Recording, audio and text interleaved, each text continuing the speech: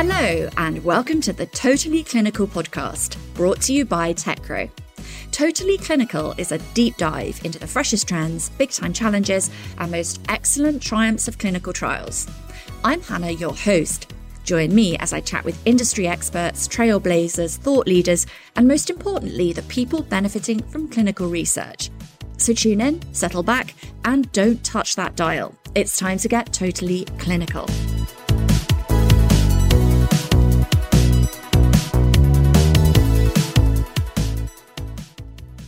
This week, Bill Taff, Chief Strategy Officer at Affinity Health and one of the founding members of ICON, along with Chief Medical Officer of TechCrow, Brendan Buckley, join me on the podcast. During this episode, they have an in-depth discussion about the communication chasm between sponsors, CROs and sites, and delve into some of the potential solutions. From the financial struggles of sites to the problems with decentralized and hybrid trials, old friends Brendan and Bill share their thoughts about how technology can help the industry move forward towards a more collaborative future. Welcome to the podcast, and thank you both for joining me today. Let's get straight to the big question. There's clearly a communication disconnect between sponsors, CROs and sites. Bill, drawing on your extensive experience, what in your opinion are the main reasons for this? Yeah, I just want to go back to what you said in the introduction. Technology can help clinical trials going forward, and that is correct. But one of the things that is missing when we talk about technology for clinical trials is that sites are being overwhelmed with new technology. So technology is definitely going to help make clinical trials more efficient and get accurate data. But we've got to get the sites involved in any new technology that's going to be applied. So it sort of gets around to answering what you said, and you'll hear from me many times during this discussion. The sites are excluded from all discussions on trial designs and technology being used. And it's mind-boggling to me. I've been in the CRO world for 45 years. I'm only on the site side for a year and a half. And I was really surprised at how unsophisticated sites are and how unsupported they are. So the problem to me is, when people are planning, they talk about getting the stakeholders involved. Well, to me, the most important stakeholder is the site. We all need patients, and where do you get patients? You get patients at site. So sites should be consulted, supported, loved throughout the clinical trial, but that's not happening. I begin to see some progress where people are beginning to recognize that, oh my God, if we help the site, our study would move on and we'd recruit the patients. So it's not exactly a communication issue, it's a planning issue. And why sites have never been involved in all the planning is a mystery to me, because you could decide between CROs and pharma the best way to conduct this trial, the best technology, etc. And then you go to the site and you find what the site can't support all this new technology. So it's an inclusion issue for me, and sites have to be involved in the planning and any new technology that's going to be used. Brendan, what do you think? Yeah, and for many sites, the evidence is that investigators often are one and done. A high proportion of investigators who do one clinical trial find it so burdensome that they never do another. And the burden in most sites, other than those that are almost exclusively set up to do clinical trials, the burden in general sites, around the world, is that investigators and their staff tend to do the work of trials as an overhead to their day job. So they need a lot of support and consultation and training. And one of the difficulties that I had, the accumulation of different technologies is astonishing. I used to have a photograph of my storage room, which had 8 different models of ECG machine, all different for different trials. And the proliferation of different electronic technologies now is a real irritation. So you could be doing 12 trials, say, as a small oncology unit, and you would use 12 different versions of EDC and 12 different versions of randomization and 12 different everythings. So it's a big problem, and a lot of the time trials, sites are expected to just embrace new technologies and take them in, and nobody actually asks them what they'd like or what would be most suitable for them. The financial health of many sites is a concern. Bill, how do you think this problem can be addressed? Well, let me just go back and define the problem, really. It goes back to what Brendan said, one and done. And a lot of sites got involved in clinical trials. They were told they're going to get so much per patient. And they said, right, let's go ahead and do it. Now, a lot of them didn't even look at the protocol and didn't do a proper budgeting exercise.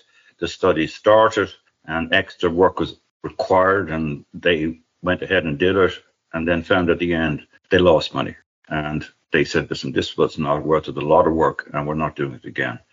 And I've been at a number of conferences recently where there's a huge concern about the financial health of sites. There's a survey done recently by SCRS, that's the Society of Clinical Research Sites, and something like 60-70% of study sites are operating on about 60, 70 days of cash flow. Now, that's not sustainable. You can actually blame the sites in a way because they weren't sophisticated enough to actually do a budgeting exercise and look at all the aspects of the clinical trials. And what we saw in this CRO world years ago is that, yes, you put a budget together, you do your exercise when you get the protocol, and then you submit it. But what happens in every clinical trial, there are changes. And sites are not in a position, they don't have the business acumen, or they just don't have the business skills to track all the new activities that happen in a clinical trial. There are protocol changes, there's new technology. And another stat at a conference, and this is actually very true because I've heard a number of times, that was analysis done by 100 studies, and sites left between 40 and 50% of the budget on the table because they did not go back and recover their costs. So the answer is a better budgeting process, and Affinity is actually working with a number of groups to put together a budgeting plan. And Affinity is actually all CRO people. I mean, believe it or not, they're all ex-ICON people. And we know the process. So we're helping sites put together a better budgeting plan and what we call in the CRO world recovery. Get paid for everything you do. And that sounds very obvious. If I do something, I'm going to get paid for it. But the sad part of it is we're experiencing, and I can give you a recent example of a CRO saying, sorry, that's your cost of business. They wanted us to adopt a new reporting platform. None of the staff knew anything about it. We had training, and then you had tech support. And a lot of sites would accept that, but that's a huge amount of time. So we're pushing back, and they're pushing back. And it makes no sense to me. If they want us to do something extra, please pay for it. And I'm pushing this. This is going back to my CRO days. We had the same issue early on. But as we all know today, CROs get paid for everything they do. The scope changes are a big part of the revenue, and it's a legitimate revenue. So the answer is better budgeting and better recovery. So better budgeting. Brendan, what do you think? I think there's a fundamental issue behind all of that as well, which is that the sponsors and indeed the CROs view sites frequently in a very commoditized way. So the site is an organization which signs a contract with the sponsor or the CRO to do particular activities, and they're expected to deliver on that contract. And it's forgotten that trials often are an overhead on them. And very frequently, the smaller sites, which are the lifeblood of big phase 3 studies, smaller sites have real difficulty in maintaining recruitment of staff. So, for example, if one is paid on a per patient basis, how do you contract a study nurse for the duration of a 2-year study when your cash flow is of the order of 60 days? Now, in Europe, we have a real issue in that there are significant employment laws which just prevent hiring and firing of people just on an expedient level. So it's difficult for new sites to come on board, for new investigators to come in and commit themselves to participation in this. And it's fundamentally got to be changed.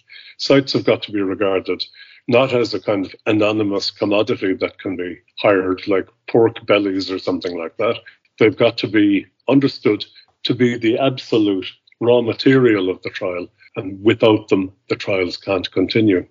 Now, decentralized and hybrid trials have been talked about considerably insofar as providing a potential solution for some of the issues around patient recruitment.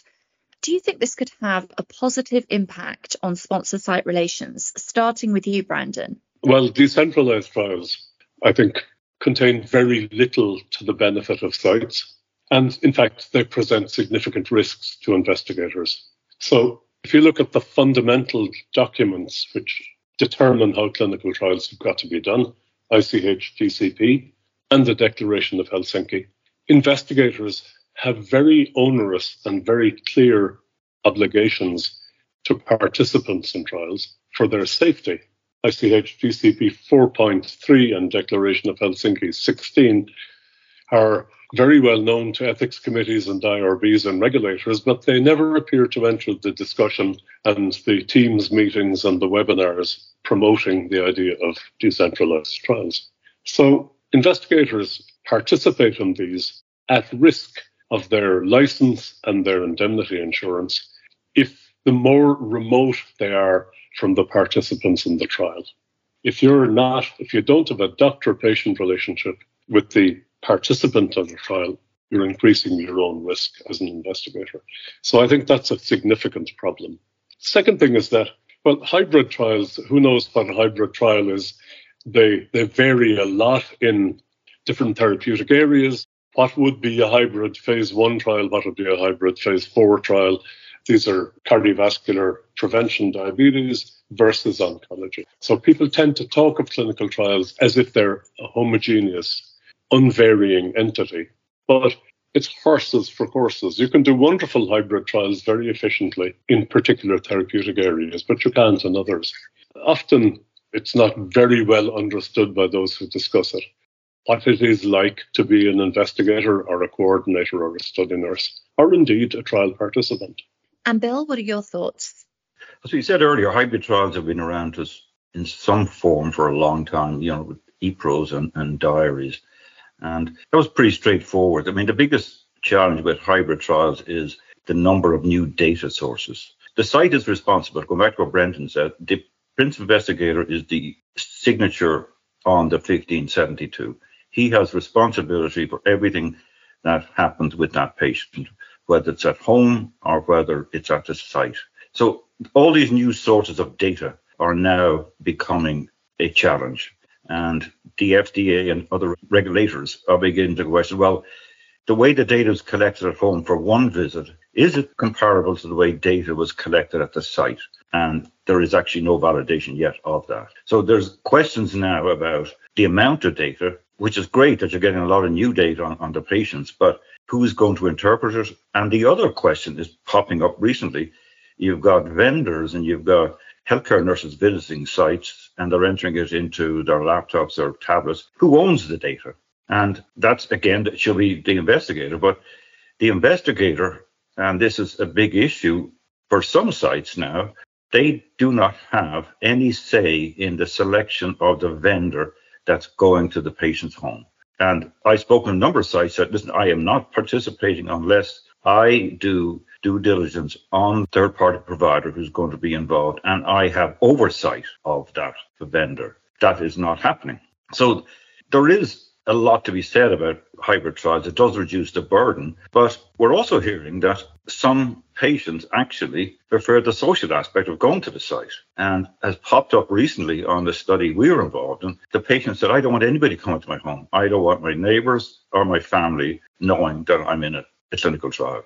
So there's all these issues, and it comes back again, as I said earlier, I'm going to keep saying this.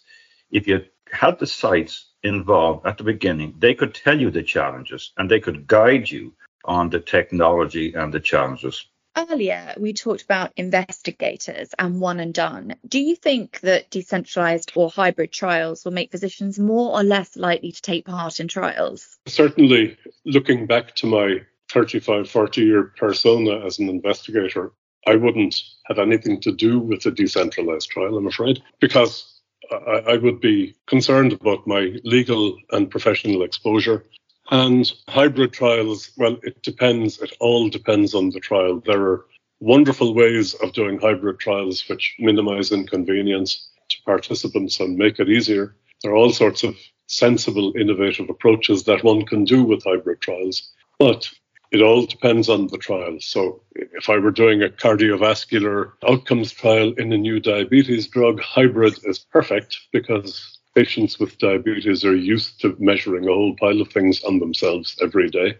But if I'm a participant in an oncology study, I'm really struggling to find, other than quality of life data, which are collected anyway in all oncology trials these days, how I can, so to speak, hybridize the trial in any way that improves it. And I would like to add here that there's a lot of good things about hybrid trials and a lot of good things about the technology that's going to be used, but everything is moving too quickly. And I think sites will get involved in hybrid trials if they are supported, if they're involved in the beginning, and if they're compensated for all of the time and the training and the oversight and the IT aspect of it. They definitely will. It's in their interest to, it's a business. Most sites in the past, as Brendan said, sort of an overhead thing, but a lot of these small sites, as Brendan said, are the bread and butter of these big phase 2 trials. They're actually in it for making money now. Reimbursement in the US has become a problem. Sites see clinical trials as a new revenue vertical, but unfortunately, they just didn't know how to budget. But they're beginning to learn. I mean, there's a lot of movement with groups like SCRS in educating investigators. They're trying to avoid this one and done. And so, yes, I think sites will embrace hybrid trials. I don't think sites are going to embrace decentralized trials. As Brendan said, everything's at risk here. Your license and you're the signatory of the 1572, which can involve federal action against you and your site if you do not comply with the 1572 regulations. So to me, it's all about embracing the sites, telling them what is going to happen up front. Here's the technology we're going to use. Here's the vendor we're going to use. And here's how the data is collected. And what I've seen is sort of anecdotal, but some of the activities of some of these third-party vendors could actually be conducted by the site themselves. So if they talk to the site and say, we're going to use a vendor for this activity, the site can say, well, hold on, I can do that. And that would be huge. I mean, that would take another party out of the mix and another source of oversight. So a long-winded response to the question, but my answer is yes, sites will embrace it if they're supported and if they get paid. There's a key word here as well, which is simplification. So basically, the way that you get sites to do stuff is to make life easier for them than they already have to endure. If you make life more difficult, they're less likely to participate and to continue to execute the study properly. But making life simple for them, which we can do now, is really the key to participation, to getting people in as new investigators on sites and keeping them there. So anything that we in the industry, either as service providers or as sponsors, can do to make life easy for sites is really worthwhile and valuable. But the moment you make life more difficult, you're putting people off. Now, Bill, you have an idea about a site liaison and how this can really make a difference for sites and the people who work at them.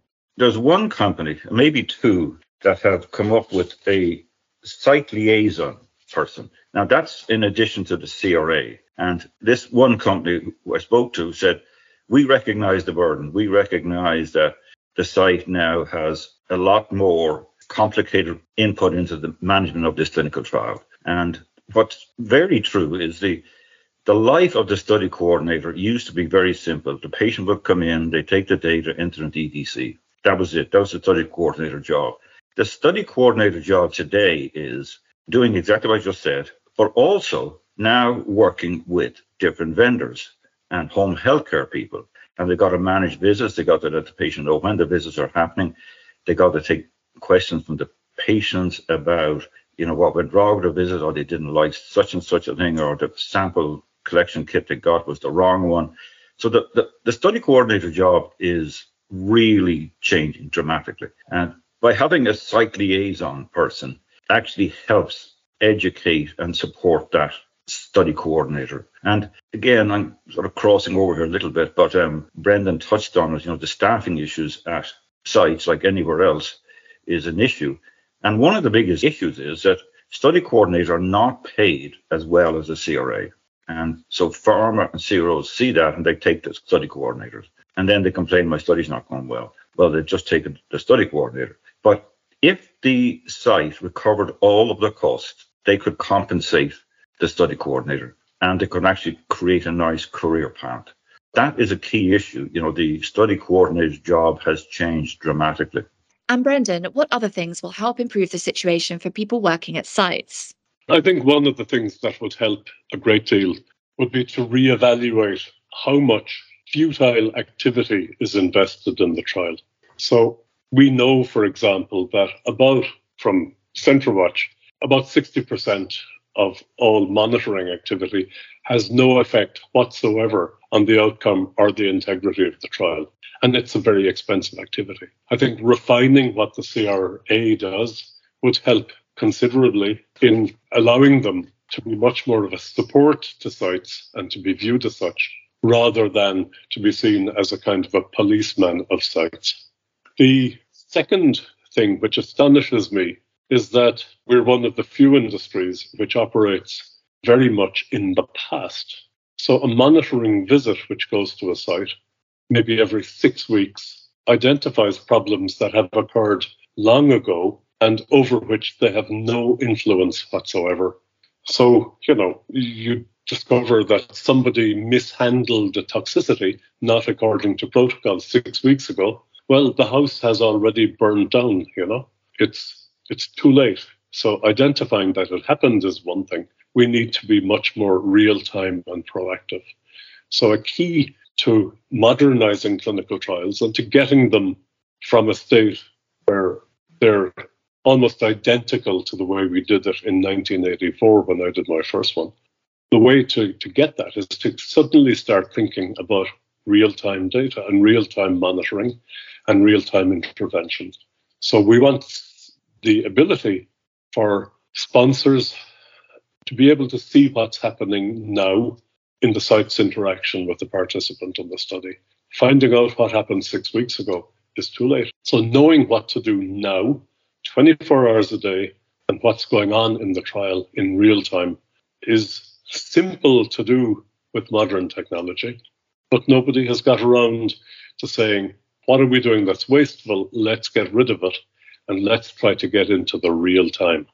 And Bill, I know you have thoughts about the role of the CRA and how it should evolve. In the past, CRAs knew everything about the trial. They knew all about the medical aspects, the data collection, the stats. Today, the CRA is a road warrior who comes in and monitors source documents, and that you ask them any questions about the study, they quite often don't know it. And the most frustrating thing for the sites is they tell the CRA, we're having issues with this home healthcare provider. They're not sending the right people out. They're not collecting the right data. The CRAs don't even know who's involved. So the CRA role has to change. And the training of the CRA, as just a road warrior, is actually making it very difficult for the sites. They rely on the CRA as the person who they can go to, but they're now finding out that is not the case, particularly in decentralized trials where there are different vendors involved. I think back to a previous point you made, Bill, if we take away the activities of a CRA that are traditional but futile and non-contributory, we then make a lot of time for them to be site support people, be the ally of the site, rather than somebody that the site slightly fears when they come and visit. It'd be a much nicer job as well. Absolutely, yeah. The turnover in the CRA pool is horrendous, 30+%, because they're bored and they get burnt out. So I've had conversations with site staff on this very podcast and have heard that some are starting to find their voice and that sponsors and CROs are beginning to realise they can't ignore the communications gap. So there is hope. On a more optimistic note, have you seen any signs of improvement at all? Yes and no.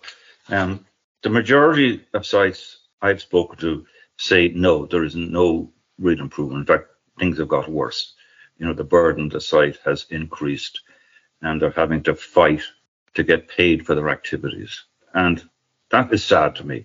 I've been in this industry a long time, and I just didn't realize how bad these sites were treated or not supported. The great thing about having worked in ICON is ICON's been around almost 30 years. There's ICON people everywhere, in almost every pharma company, biotech company. So I can easily pick up the phone to a number of people. And I've talked to 2 small biotech companies who immediately have put in place site liaison people. They recognize it. So in these sort of anecdotal examples, but they see it and they see the importance and they are taking action. And there's a lot of discussion at conferences. I've been at 3 site-based conferences since last November, 2 SCRS and 1 MAGI. And the problems and the challenges for sites are being addressed. The last conference I was at was a very good one. There was a pharma representative, a CRO representative, and 2 site representatives. And it was very open discussion. And both pharma and CROs recognized that we're doing a terrible job. You know, you guys are the key stakeholders and we need to improve it. So it is being talked about, but it hasn't filtered through yet. There are certainly ways of making life a lot simpler for sites. And we in TechRo are very focused at that. And simplification is a big factor in that. The other source of hope, I think, is that, and maybe the decentralized trial issue is a symbol that people are rethinking how trials could be done better.